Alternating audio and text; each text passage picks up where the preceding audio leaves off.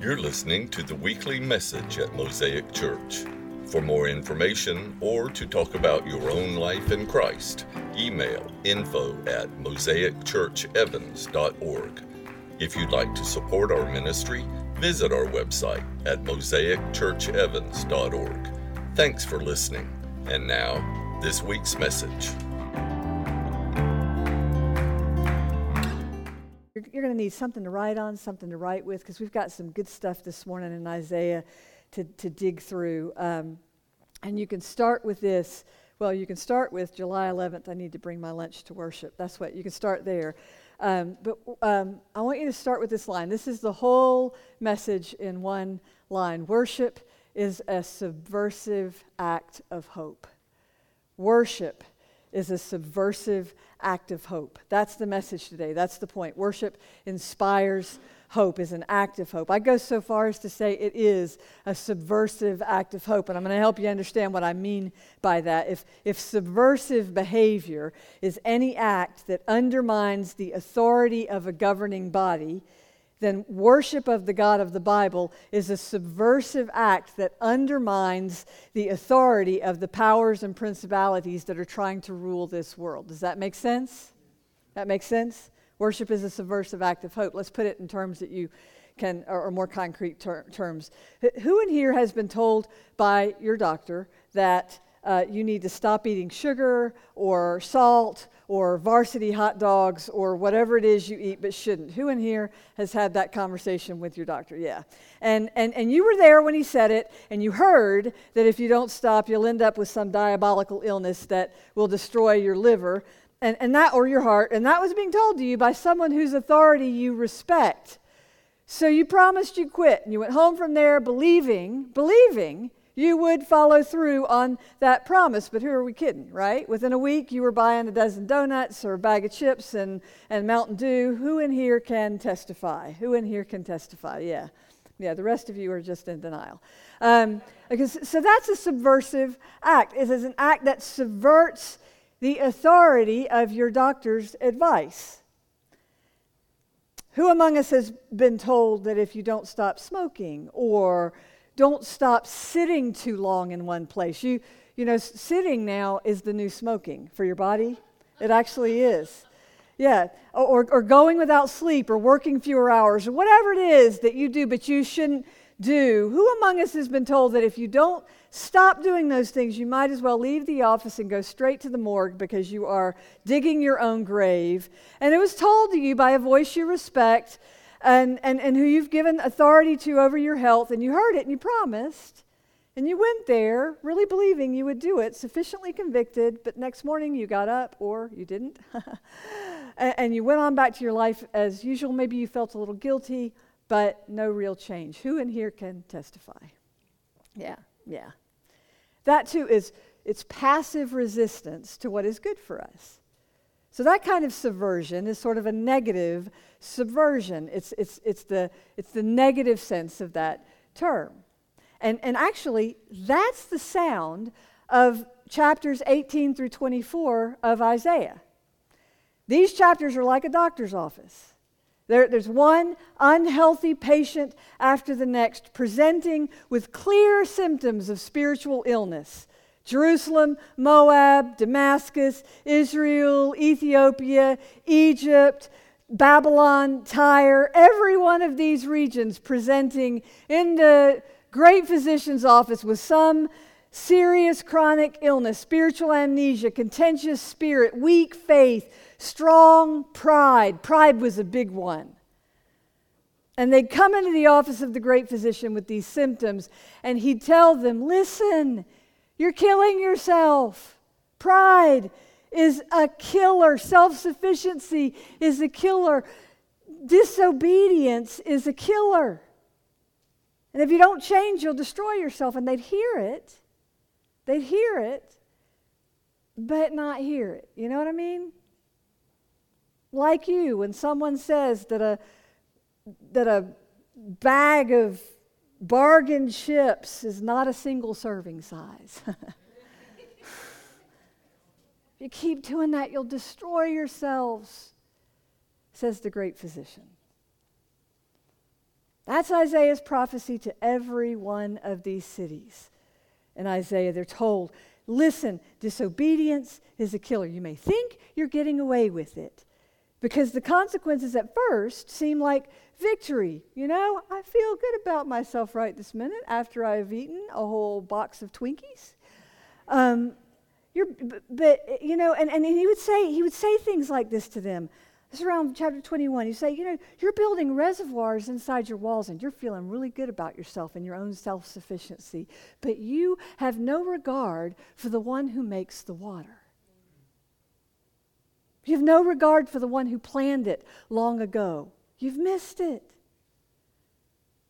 And Isaiah has to deliver these prophecies to these cities and city-states and regions, and he turns out he's proven right. Every single city and region against which he prophesies is ultimately brought down. And then in chapter 24, we find out that all these cities and regions, they're just signs and symbols of what is to come for the whole world. Eventually, the world will be destroyed by its own disobedience and defiled by its people who have disobeyed its laws, broken its covenant. And the end of it, Isaiah gives the saddest news of all.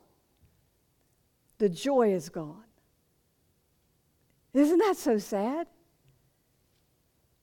No joy. Tambourines stilled, revelers stopped, the joyful harp silenced. The party is over, the joy is gone.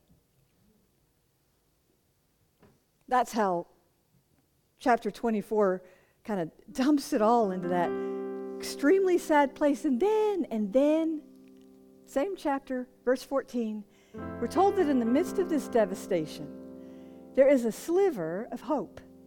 Just a sliver. It shows up as a subversive act of joy-filled worship.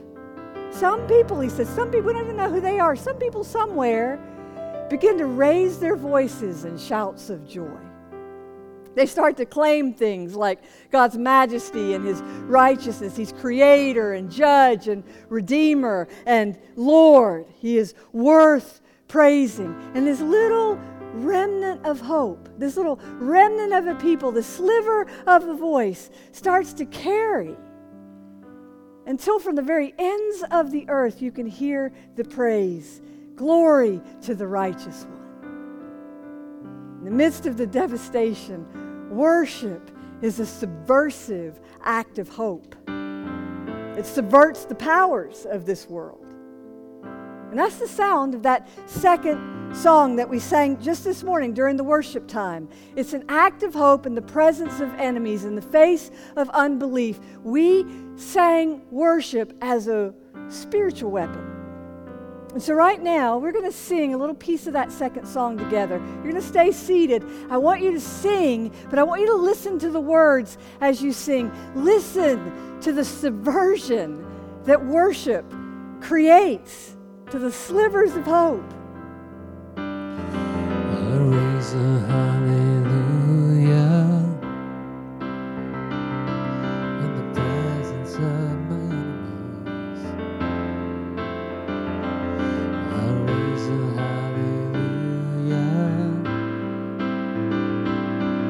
louder than the unbelief. I raise a hallelujah.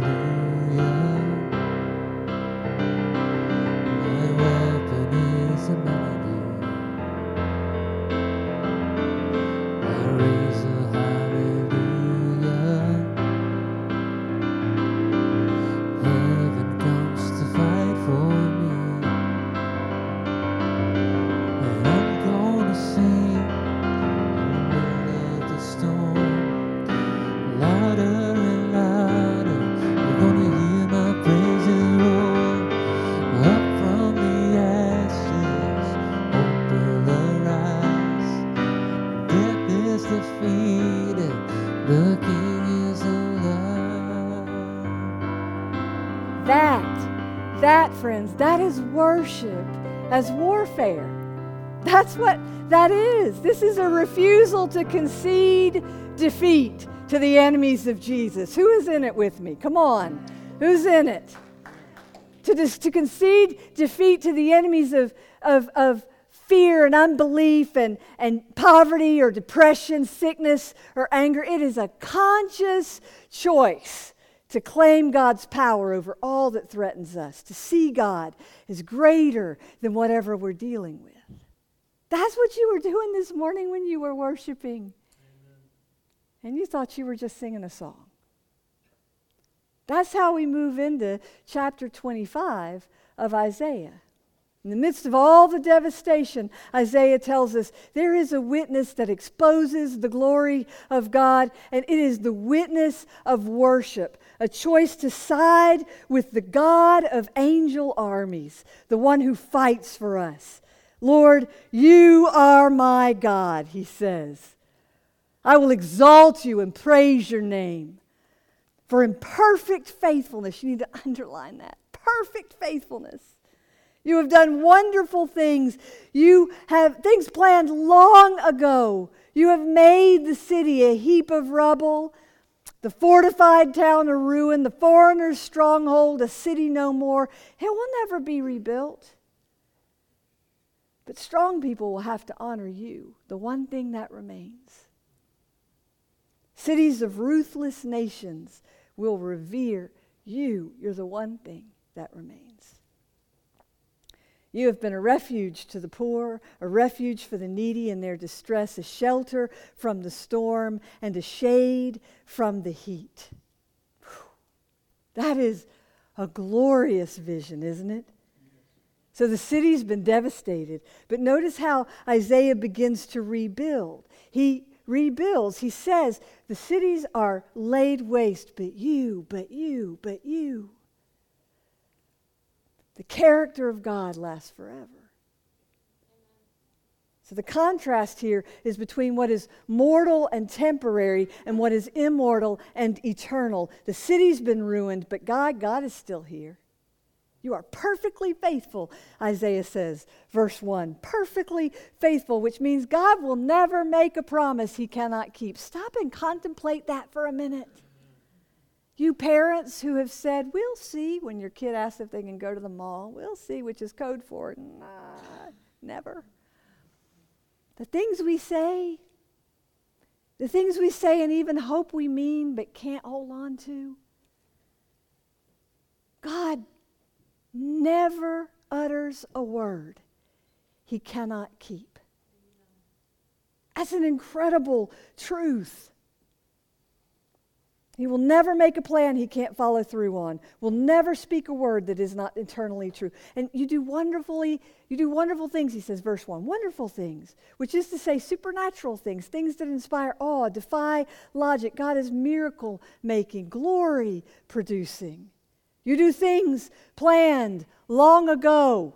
Also, verse 1. Which is to say that God keeps his word and his promise, and he works from a plan. God is not some random agent kind of working temperamentally like a 2-year-old kicking a tantrum. He's not a reactive God. He has a plan for this world and for us. And even when I don't see a way through, even when I cannot imagine a way through this hard thing, how can this possibly turn out okay? He is working. Even when my feelings get in the way of my ability to appreciate what God is doing, he is still carving a way through.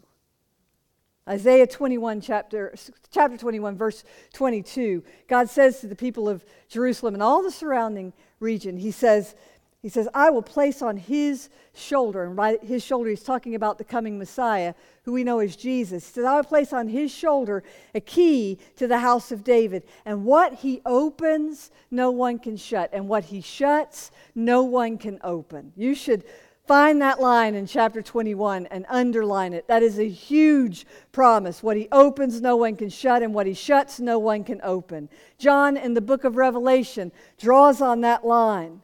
You know, Isaiah and John are constantly talking to each other across the Testaments because both of them have their eyes focused on the inbreaking kingdom. What he opens, no one can shut, and what he shuts, no one can open. In other words, if God has promised it, it's a done deal. You can borrow hope on that promise. Man, I think about the amount of money, trillions of dollars we've spent in the last year to make it through COVID. Future generations will have to pay for that.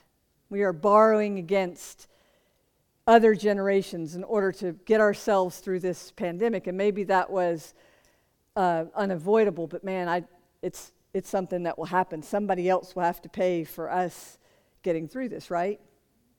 Take that down to a personal level, a very personal level. Say you decide to eat Twinkies every meal because you like them so much, and you're having a great time in the moment, enjoying the food that feels good to you in the moment. But you know who you're borrowing from when you do that? You're borrowing from your future self. Today it may be a happy meal for you, but eventually it will catch up to you. So we've borrowed from our future for the sake of being happy today. Does that make sense? So the difference between that kind of borrowing and borrowing against the promises of God is that with the promises of God, there is no crash. Do you hear what I'm saying? We're borrowing from something that will not fail under the weight of the taking. So I can act today like tomorrow's promises are true without penalty, because I want you to write this down. Eschatological hope is a limitless resource. Eschatological, that means end times hope, is a limitless resource. Or if you don't want to spell eschatological, write it this way: God's promises are a limitless resource. Any door he opens cannot be shut. Any door he shuts cannot be opened. So I want to ask you a question, and maybe this is a good question for you to write down. In what places in your life are you borrowing from your future self to your own detriment? In other words, in what places in your life are you finding comfort today at tomorrow's expense?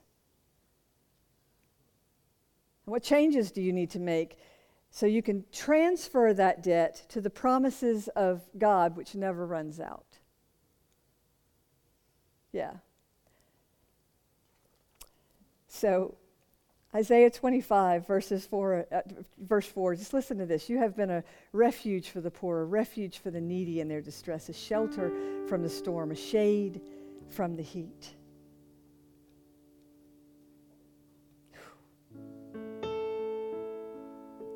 You silence the uproar of foreigners.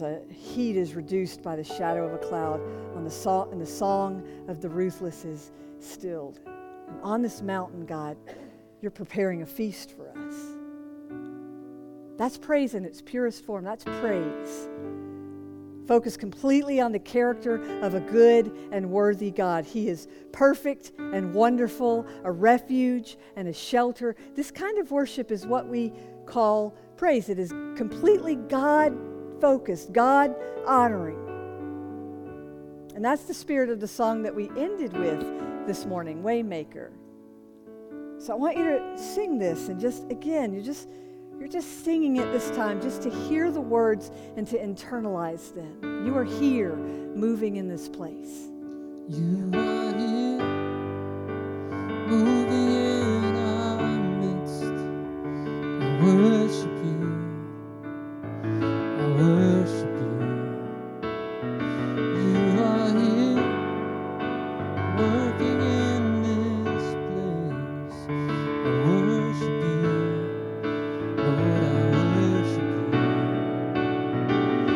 You are waymaker, miracle worker, promise keeper, light in the darkness, my God. That is who you are. You are waymaker, miracle worker, promise keeper, light in the darkness, my God. That is who you are. That is who you are. That is who you are. That is who you are. That is who you are. And even when I don't see it, Even when I don't see it, you're working.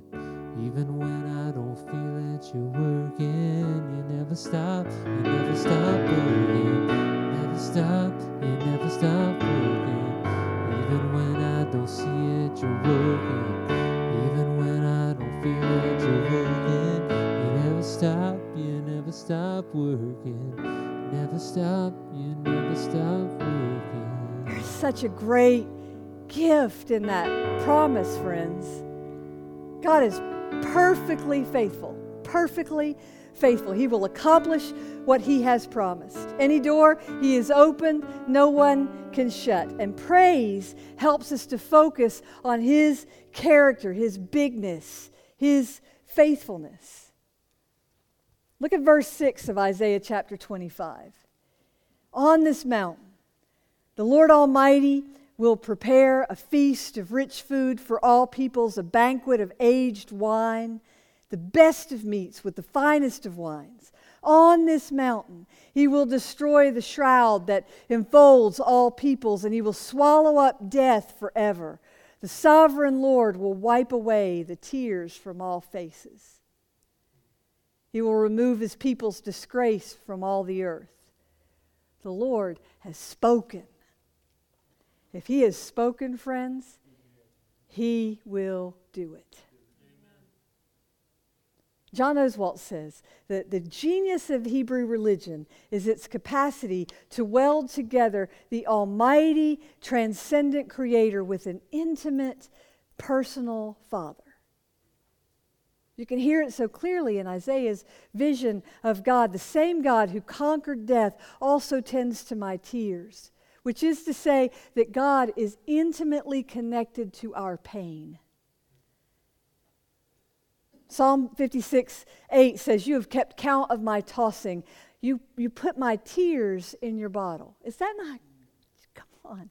How stunning is that? Not a tear escapes His notice. He knows both the beautiful and the ugly. He knows the successes and failure. When you and your spouse get into it one more time and for the first time someone mentions divorce, God keeps count of your tossing. When the test results have come back and they're not what you hoped for and you don't know what to do next, God hears your groaning, knows your tears. When you find out they are watching your every move at work and one more infraction and you're out of there, God refuses the disgrace. So I have a question for you. How long has it been since you let someone else wipe your tears? One of the great sins of all those cities and regions that came through the office of the great physician was their self-sufficiency, their pride. How long has it been since you allowed yourself the vulnerability of letting someone else wipe your tears? How beautiful to think that God stands ready to tenderly care for yours, knowing every story that every tear tells and not missing one. That's our God, Isaiah tells us. It's our beautiful, faithful, loving God. To worship this God is a subversive act of hope. John tells us in Revelation chapter 21 that this is the reality toward which we're all headed. God's dwelling place will be among His people, and we will be His people. And God Himself, Revelation 21, verse 4, He says, He will wipe every tear from their eyes. There will be no more death or mourning or crying or pain, for the old order of things has passed away. And He who is seated on the throne says, I am making everything new. That's the vision of the New Jerusalem. Isaiah chapter 25, verse 9 begins with this. In that day, you should underline, in that day, they will say, surely this is our God. We trusted in Him and He saved us. This is the Lord. We trusted in Him. Let us rejoice and be glad in His salvation. And the hand of the Lord will rest on this mountain. Moab will be trampled in their land, as straws trampled down in the manure. They will stretch out their hands in it, as swimmers stretch out their hands, trying to swim out of it. But God will bring down their pride, despite the cleverness of their hands. He will bring down your high, fortified walls and lay them low. He will bring them down to the ground, to the very dust.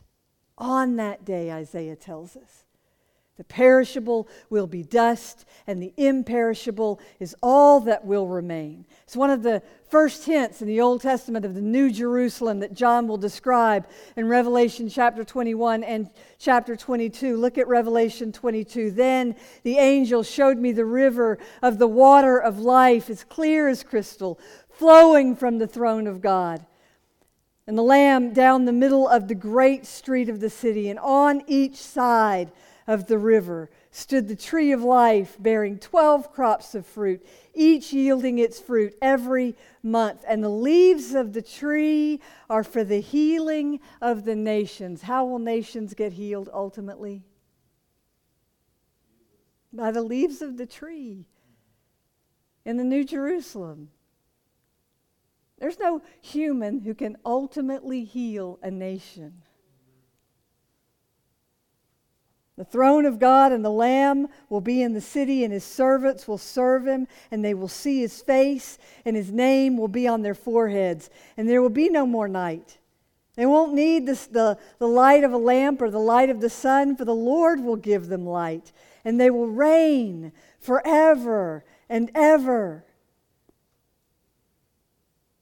And there's this invitation to you and to me. Look, I'm coming soon. My reward is with me, and I give to each person according to what they've done. I am the Alpha and the Omega, the first and the last, the beginning and the end. And the Spirit and the bride say, come. Let the one who hears say, come. Let the one who is thirsty come. And let the one who wishes take the free gift from the water and the tree of life.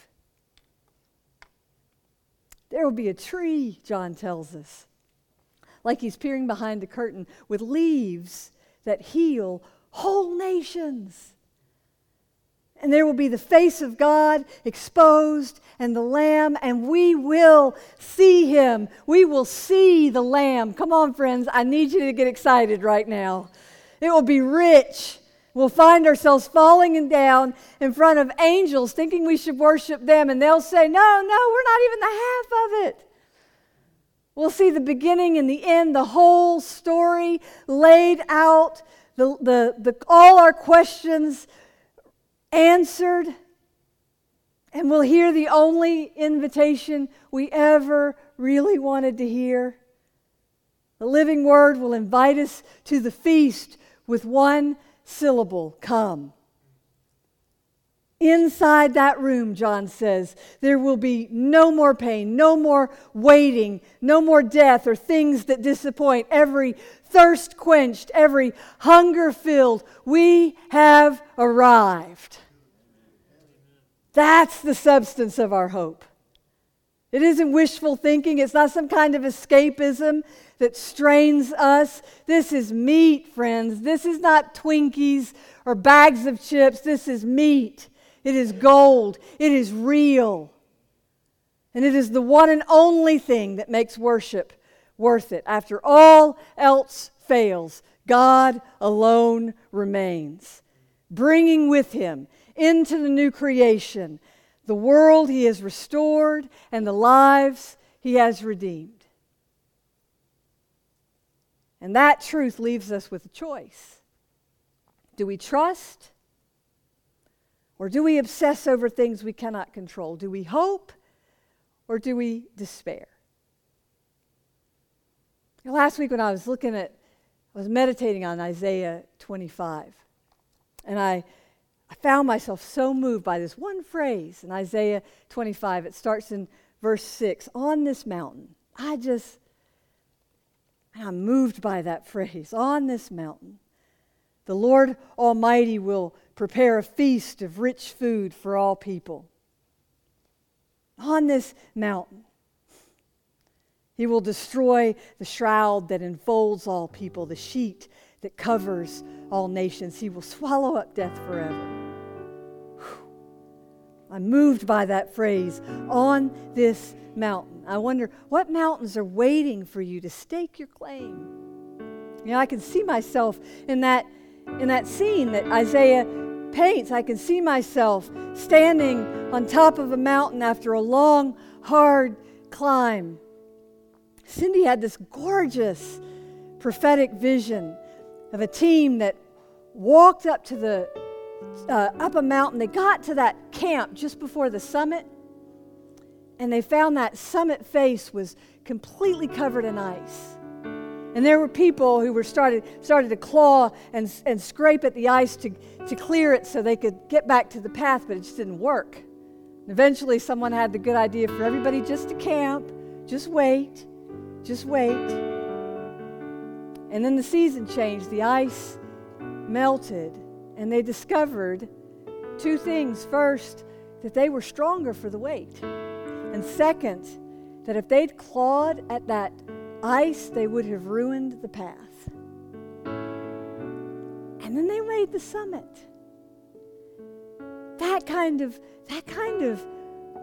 climb that can be hard sometimes, that place where you're just before the last stretch, when you don't know how He's working. I don't see how you're going to do this, God. I don't see how you're going to make this happen. And then the ice melts, the path clears, you make it to the summit, and you stake your claim. You plant your flag.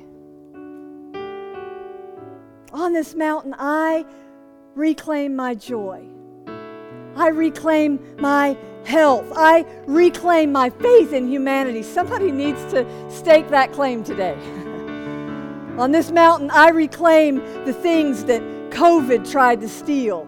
You know, it's the sound of that first song we sang today. I want to ask you to sing this together, because we're not going back again.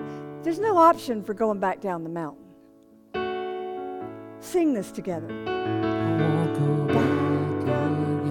It's just not who I am. Lord, I'm a brand new man. I'm going free. I'm on a narrow road. It's paved with grace and hope. It's gonna lead me home. I'm going free. I'm going free. Come on, friends.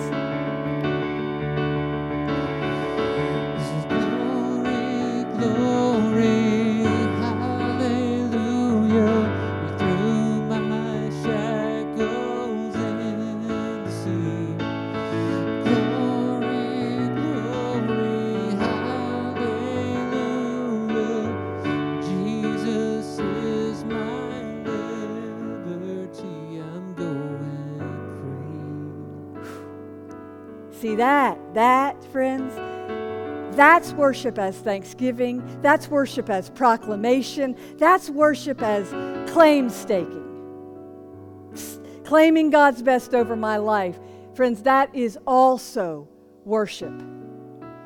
It is a subversive act of hope in God's ability to redeem anything, even my own circumstances. And I told you, as I meditated on chapter 25 last week, I noticed that there's all embedded in this chapter, all these proclamations of hope that we can claim over our own lives.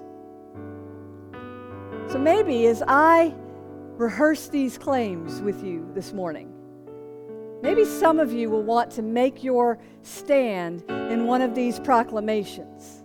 If one of these statements resonates, what I want to ask you to do is literally to stand as an act of worship, as a subversive act of hope in the God who can restore anything. On this mountain, what will you reclaim?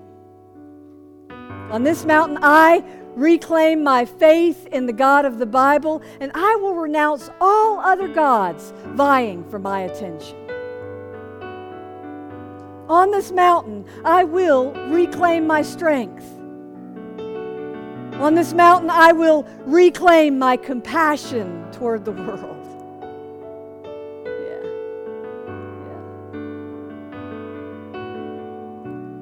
On this mountain, I will let Jesus be my shelter in the storm.